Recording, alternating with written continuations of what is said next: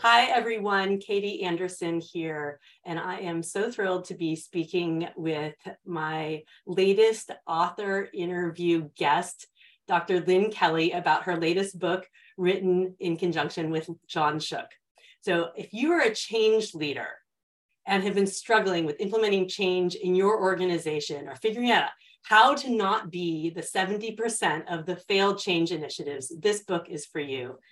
Lynn has written a book with John Shook called Change Questions, and this book is the answer to your challenge in how you are going to successfully create sustainable transformational change. And I just read the book this past week, and they are some powerful questions. And you know how much I love questions.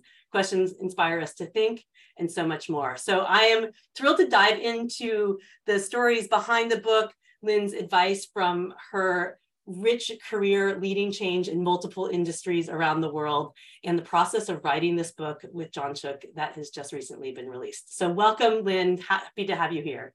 Thank you, Katie. It's so nice to be here. Yeah, great. Well, you and I have talked a bit over the last year or year or so as you were working on the final parts of the manuscript and thinking about how to bring your book to market. And so I'm super thrilled that it is finally out for the world to learn from and help to create more meaningful and sustainable change. Before we dive into the content of the book and some questions about your advice, questions and your advice, give the audience some background on who you are and what led you to write Change Questions. Well, let me answer the first part, the second part. What led me to write Change Questions is all my change failures. How's that? Lots of them. I went through a career. I was a chief operating officer of a very, very small community hospital. And I was dabbling with lean back then because in my MBA course, weirdly, we went to Japan in the late 80s, early 90s for a semester, and we observed Toyota. And I saw lean, and I went back to that hospital, and I thought we can do this. And it was amazing. And then I got my PhD in evaluation and research, and I became a stats professor. But I followed, lean and change management and Deming actually for a very long time in the terms of my studies, and ended up consulting a bit. And one of the companies I was working for consulting won the Michigan Quality Leadership Award based on the early lean stuff they were doing. So that was not so much a direct failure, but the next thing was, because then they came to me and said, why don't you quit academia? We want to transfer you to France. You can live in Paris, and you're going to work in France and Germany and implement that change there. And first failure, big failure. And that started me down this path. So every time I implemented change and failed, I would go right to the research. I've read every change methodology out there, I think, but also just general, like peer-reviewed stuff, general methodologies. And I would say, okay, what does the research say about this? What should I do? And that's how the change questions got to be developed. That's great. And I'm curious too, how did you and John Shook come to collaborate on creating this book out of the change questions you'd been using? Well, we can thank COVID. We can't thank COVID for a lot, but I can thank COVID for that bit, because John and I were on a board together, and we had a call during COVID, right at the beginning of COVID. And then I said, so what are you doing during COVID? And he said, I'm writing a book. And I said, I'm writing a book. I said, what's your book about? He said, change. I said, my book's about change. And what we decided to do, because we really didn't talk to each other about what we had done in the change place. I think if you're in lean, in the lean world, you're going to be influenced by some of the literature out there about change, but it's kind of usually secondary. So, but neither of us had talked about it. So I said, so, what are you going to do? And what we ended up doing is we said, let's write a chapter a month. Let's send it to each other a week ahead of time. We'll have a call every month, and we'll give each other feedback. And it didn't take us long. It was like the second month. And we realized that over his 40-year career and his he was instrumental in working with Lean Global Network for the Lean Transformation Framework. And that's the book that he was writing. And when we compared what I developed over my long career, there was a 90% overlap, 85, 90%. And the things he was missing, I had, and the things I was missing, he had. So we both chucked out all the work we had previously done, and we started all over. Yeah, that's great. You know, well, for a little backstory for those new listeners who may not know who John Shook is, he was the first non-Japanese employee of Toyota Motor Corporation. And he reported to Isao Yoshino, who's the subject of my book, Learning to Lead, Leading to Learn. And John actually wrote the foreword to my book, which was published right at the beginning of the pandemic. But similarly to you, Lynn, when I was working on my book with Mr. Yoshino, we thought we would both be, we knew I would be writing, but we thought that both of us would be sharing our own stories, but we totally shifted how the book was going to be, with me as the author and him as more of the subject. And I think it's really interesting through the writing process. We have discoveries about what's the best structure to actually create the right impact for audiences. And it may not be what we thought we were going to start with. Exactly. And even, midway through, we changed again, and we just kept adjusting, and it just and you've probably noticed in the book, one of the big adjustments is, John and I have very different voices. So I like to say he is deep and philosophical, and I'm like shallow and practical. Shallow, you're energetic and But I had to look his words up in the dictionary. But he hurt my brain when we were working together. I'm like, oh, John, I can't think this hard, this deep. This is amazing.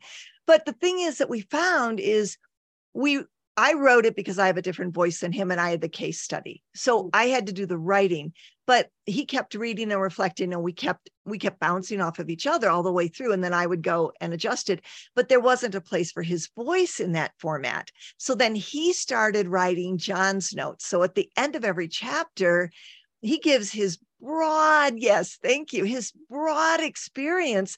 And what I'm hearing from people, it's so funny, is that because we're all different kind of learners and we like different things, some people are like, oh my gosh, it's all about John's notes. I can't wait till the end of the chapter to read his reflections. Some people are like, oh, I'm all about the Union Pacific case study. I can't wait to hear what happened next.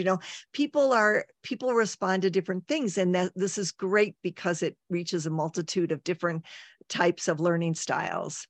Absolutely. I really enjoyed the format of you're writing the Union Pacific case study, but then you also have the section that's really sort of your story, and then there's John's notes as well. And so there's really opportunity for different voices, different elements, and people can continue to go back to it and learn in different ways as well. So like use it in multiple layers of learning.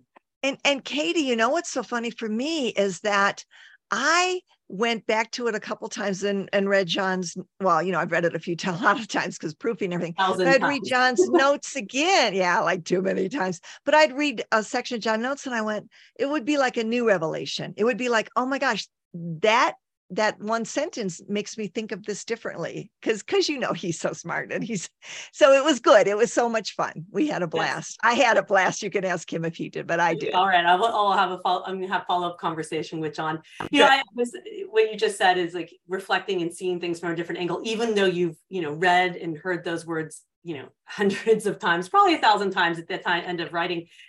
One of the things Mr. Yoshino said to me when he was reading he's rereading our book, or even just final review of the manuscript, that it's his stories, but he's like, I got caught into the story and then was like, oh, I wonder what's going to happen. And then he's like, but it's me. And so because I think that's the power too, of like, we can go back and we hear things from a different angle, or in a different time and place, we hear things. So it's a great book and lots of different layers of learning.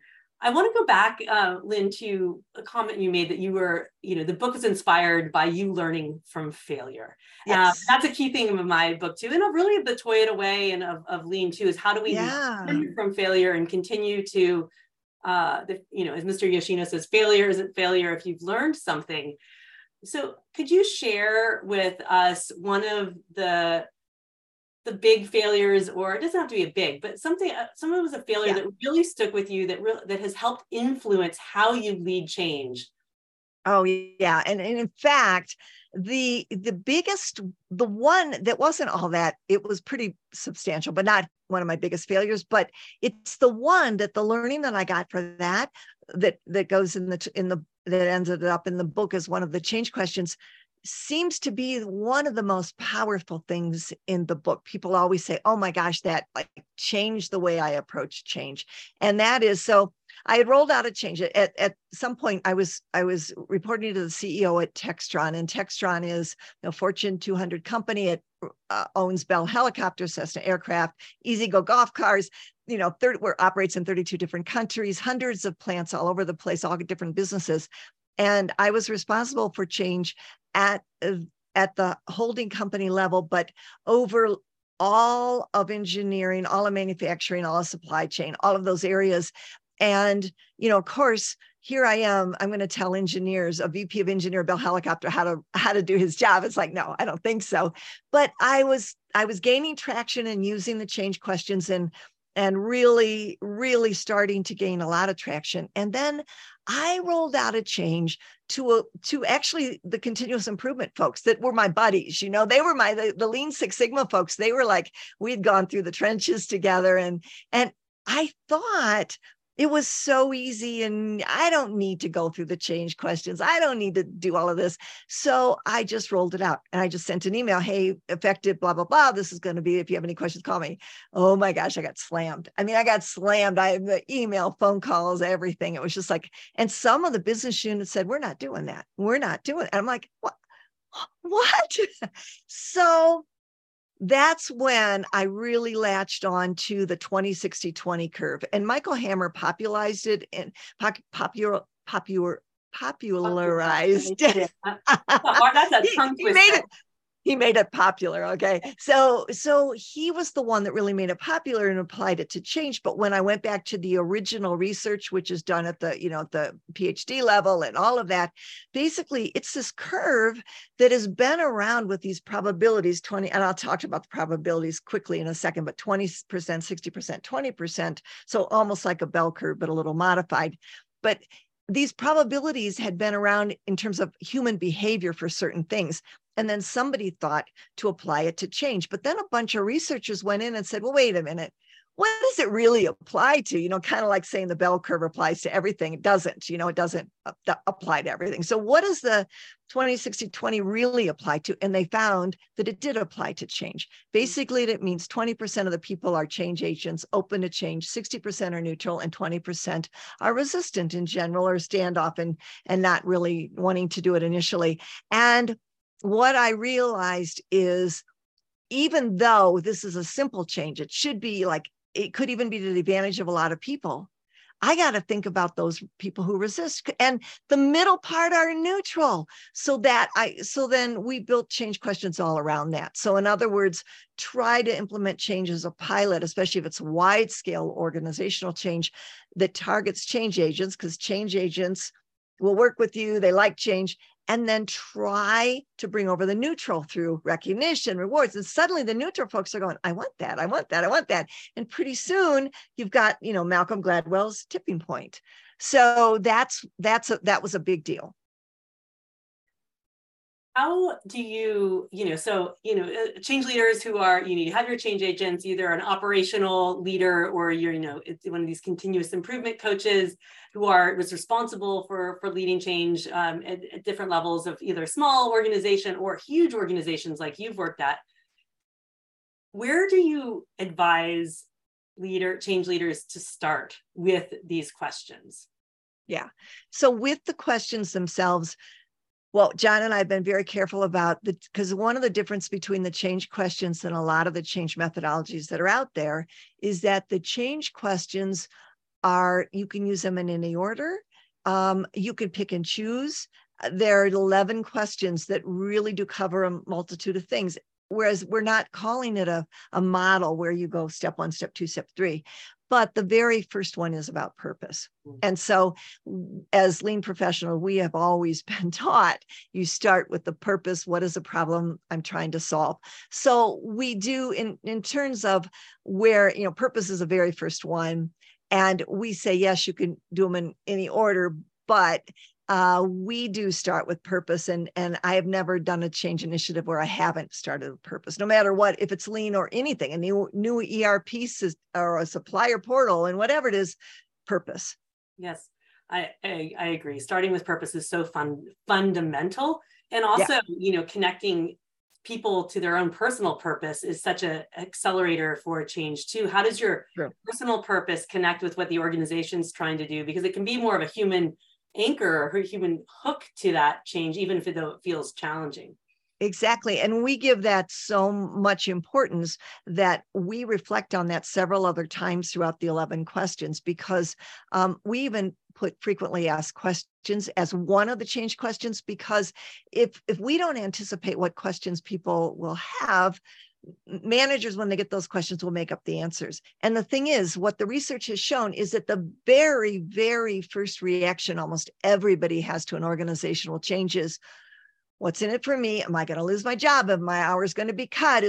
So connecting what they see as their purpose and the frequently asked questions that they would have is really, really critical to answer those questions. And in the doing so, we connect them with the purpose.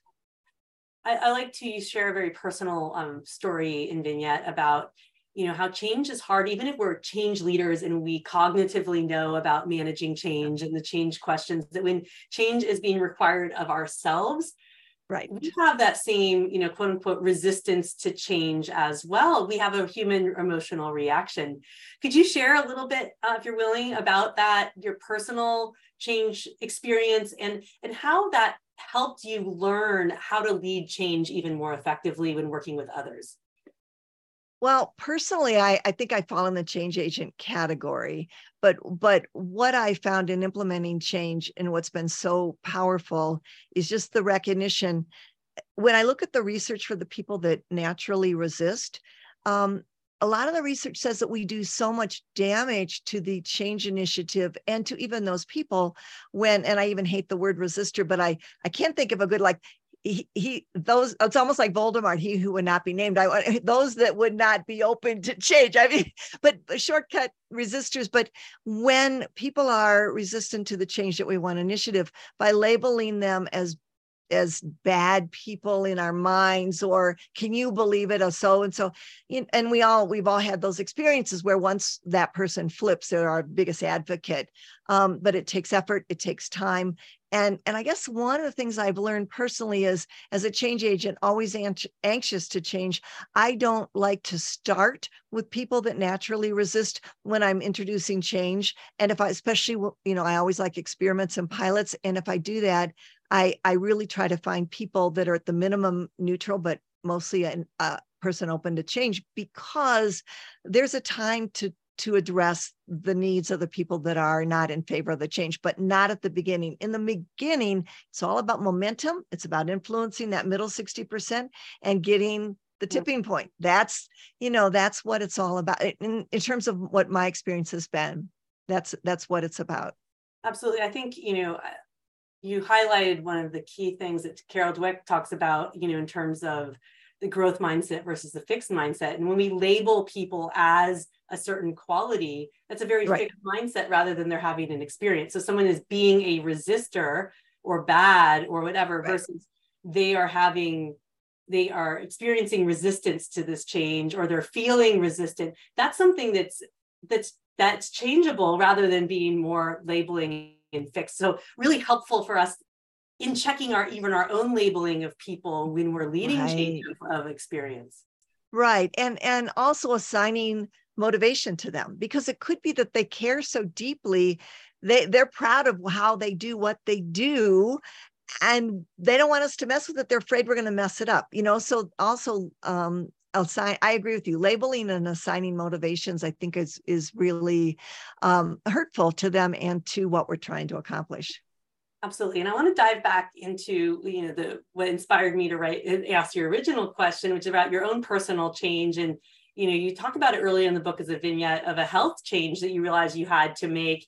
And you had the experience of feeling resistant and challenged. And I think that's very humbling for us as, we're change leaders and all these resistors. And when we have, oh gosh, a big change that we're being asked to do too, you realize that we have a human experience. So it's not. Oh, yes. Yeah, I see what you were referring to. Yeah, my embarrassing story in the beginning of the book.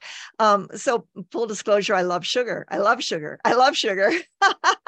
and yeah, and I always felt when people say, oh, I can't eat sugar or whatever, I always felt like, oh, I can eat. I never said it, but I'd always go, oh, I can eat sugar, And I've always kind of worked out. So although weight is always an issue for anybody, me too, but I would, I found sometimes sugar would cut my appetite. Weirdly, like if I am craving food and I just have a piece of candy, I'm done. I think I'm really craving sugar, But anyway, then a few years ago, I was diagnosed as pre-diabetic, and wake up call, So I did a lot of things, and I really did a lot of things. I got one of those monitors, and I was just barely pre-diabetic, but I thought I got to nip this in the bud.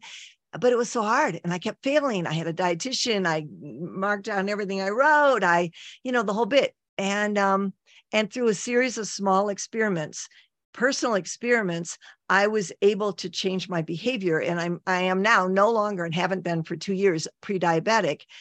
Yeah, I know. I'm so happy. Well done. But the thing is, I did think initially, oh, piece of cake. Oh, of course, piece of cake. No, it's going to be so easy. And I love cake. So but because I do change. And if I know I have to change, I should be able to, but I couldn't.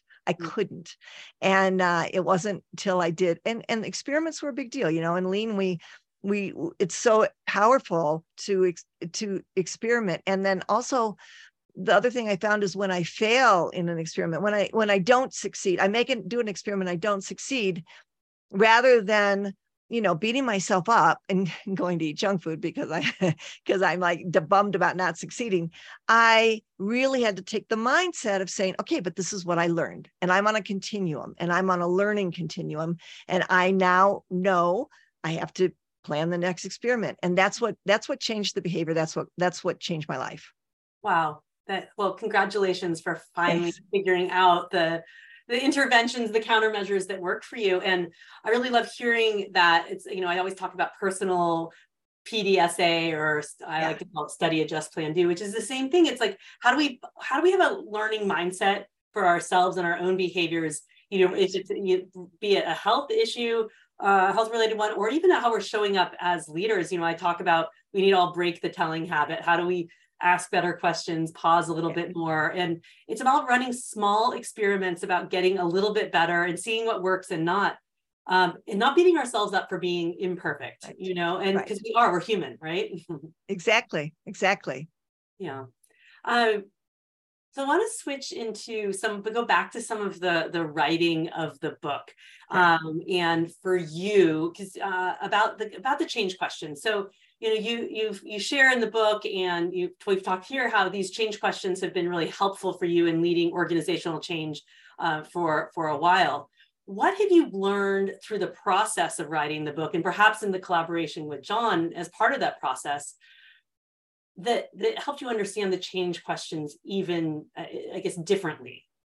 Wow. Of course I learned a lot, but I think one of the biggest things I learned is right off the beginning, we decided that we were not going to make this like a set methodology. We were going to let people own it, engage in it with their intellect, choose the things they wanted to do, and really make it fluid. I mean, we decided that we wanted to make it alive for people. But I had almost always, because you'll probably mention it in a minute, there's a digital workbook that accompanies this, and we'll probably get to that. But I had used this digitally because I was working internationally for so long, 15 years ago, and we would, and I had a certain order because, when I say digitally now, it's so much better. Back then it was an Excel spreadsheet, and every tab was a different question, and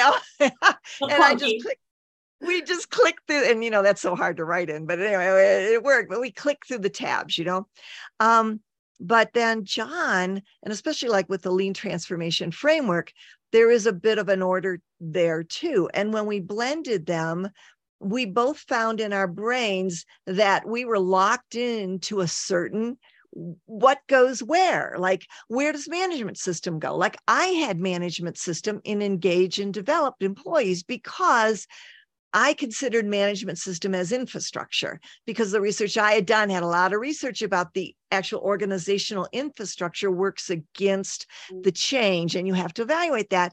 So I thought, well, when we're engaging employees, if the infrastructure is working against it, so I had it there. John had called it management system, which I had never called it management system, but when we both defined it and tried to compare, it was the same thing, right?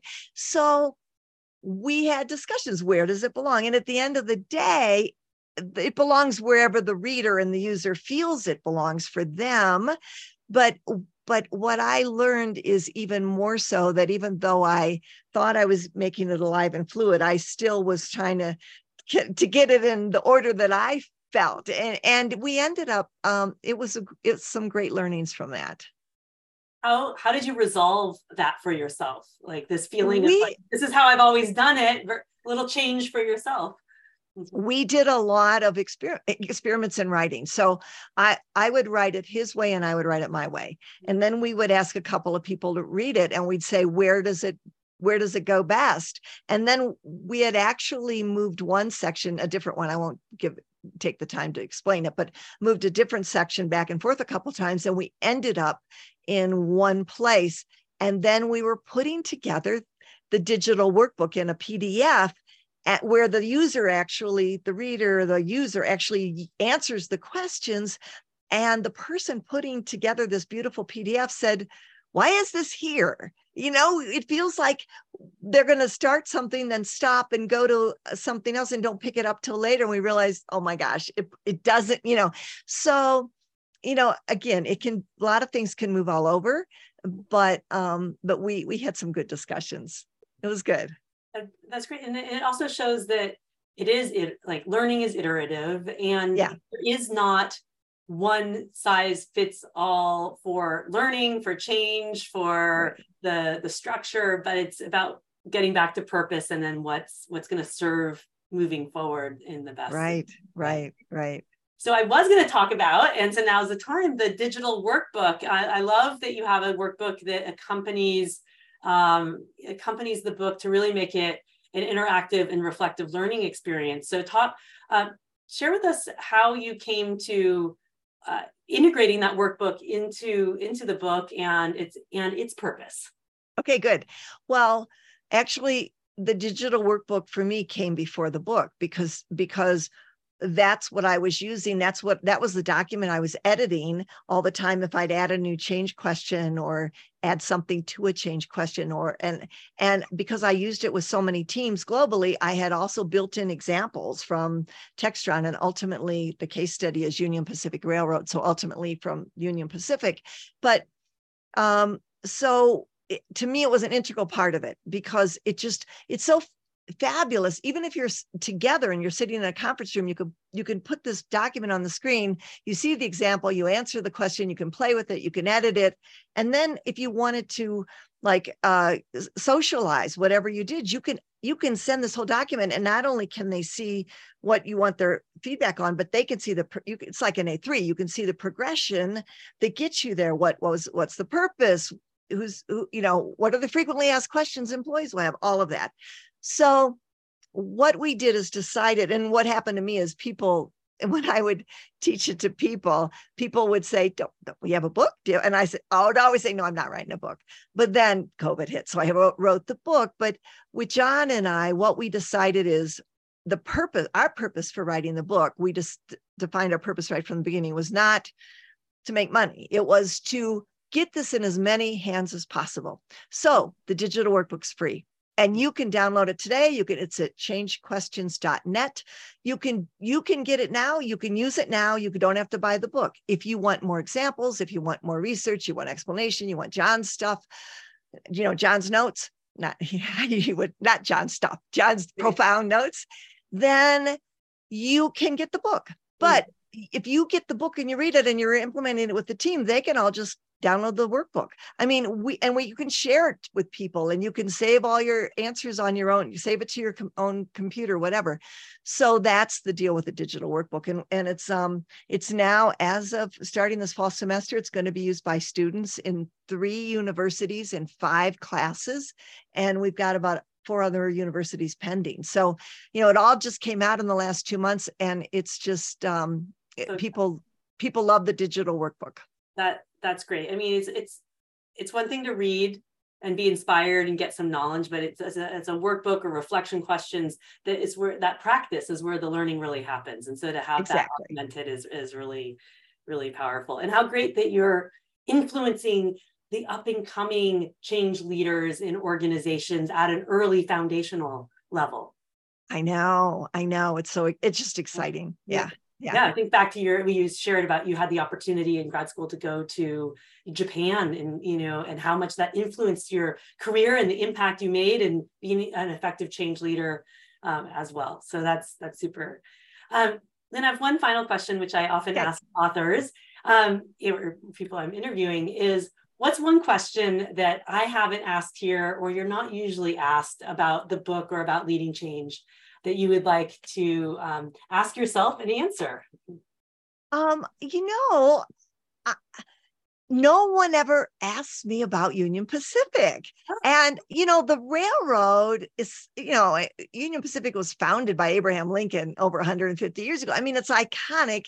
A lot of people really love trains. And I went there after a whole career in manufacturing as a newbie, also kind of reporting to the CEO, which is really hard because everyone who's at the railroad is there forever. And so, not knowing the railroad industry and I got to tell you, it was one of the best experiences I've ever had. I love the railroad. I love the people in the railroad. They work hard. They're passionate. They care about what they do. Sometimes, you see a derailment and there's all this bad press, and I get it. But the thing is, we're talking about people who really care and work harder than, let me tell you what, I've always worked hard. I've always worked with people that work hard. I've never worked as hard as I was in the railroad. You go in on a Saturday morning and it's like a Monday morning. I mean, it's just hard working people who are really caring about each other and about the business. So no one ever asked me that. And I'm glad you asked me to ask myself a question, because I really want to just say how great Union Pacific is. Well, it's great. And thank you for sharing that and for asking such an important question as well. And you can, listeners can read more about Union Pacific in Change Questions. It's the case study that Lynn uses to walk you through how you can use these change questions to really lead transformational change. So you can learn more about her experience there and the organization too. So thank you, Lynn. How can people get in touch with you, get a copy of the book? Tell us what formats is it in? Tell us more. Great. Okay. So the book is in print. It's in Kindle and audiobook. John reads his parts. I read my parts. And then we have a voice actor, actually 2 voice actors who read, because the CEO of Union Pacific did a foreword, and we had a very important sounding person to read the foreword. Anyway, so that's all on Amazon. And then if they want the digital workbook or want to get in touch with me for anything, it's changequestions.net. And there's a way to get in touch with me through there, and they can get the digital workbook there. Great. And you're now on LinkedIn as well. So. Oh my gosh. Yeah. I even forgot to ask and say that, because I went my whole career without being on no social media. Even my grandkids, they know I don't, I'm on nothing. So yes, about 6 weeks ago, I was forced to be on LinkedIn, and I actually like it. I actually really love it. I can't believe I resisted it for so long. Yeah, so everyone go over and connect with Lynn on LinkedIn as well. I remember when we talked, it was probably over a year ago. And I said the same thing. I said, writing a book is one thing, but if you want to connect with people, you're going to have to be on social media. So I'm glad to see you on there. And it's more than just promotion, it's connection and learning together. So it is. Yeah. And Katie, you were right. Oh, You were right. Okay. I should have taken your advice immediately, because then I had to try to reach out to people over a course of weeks. It was crazy. Well, LinkedIn kept and locking me out. They thought I was a robot. you weren't ready for that change yet. And so it's true. I was resisting. You're right. You're right. You're right. Okay, but then you were ready for it. And Yes. now you're an advocate for the change. And so that's great.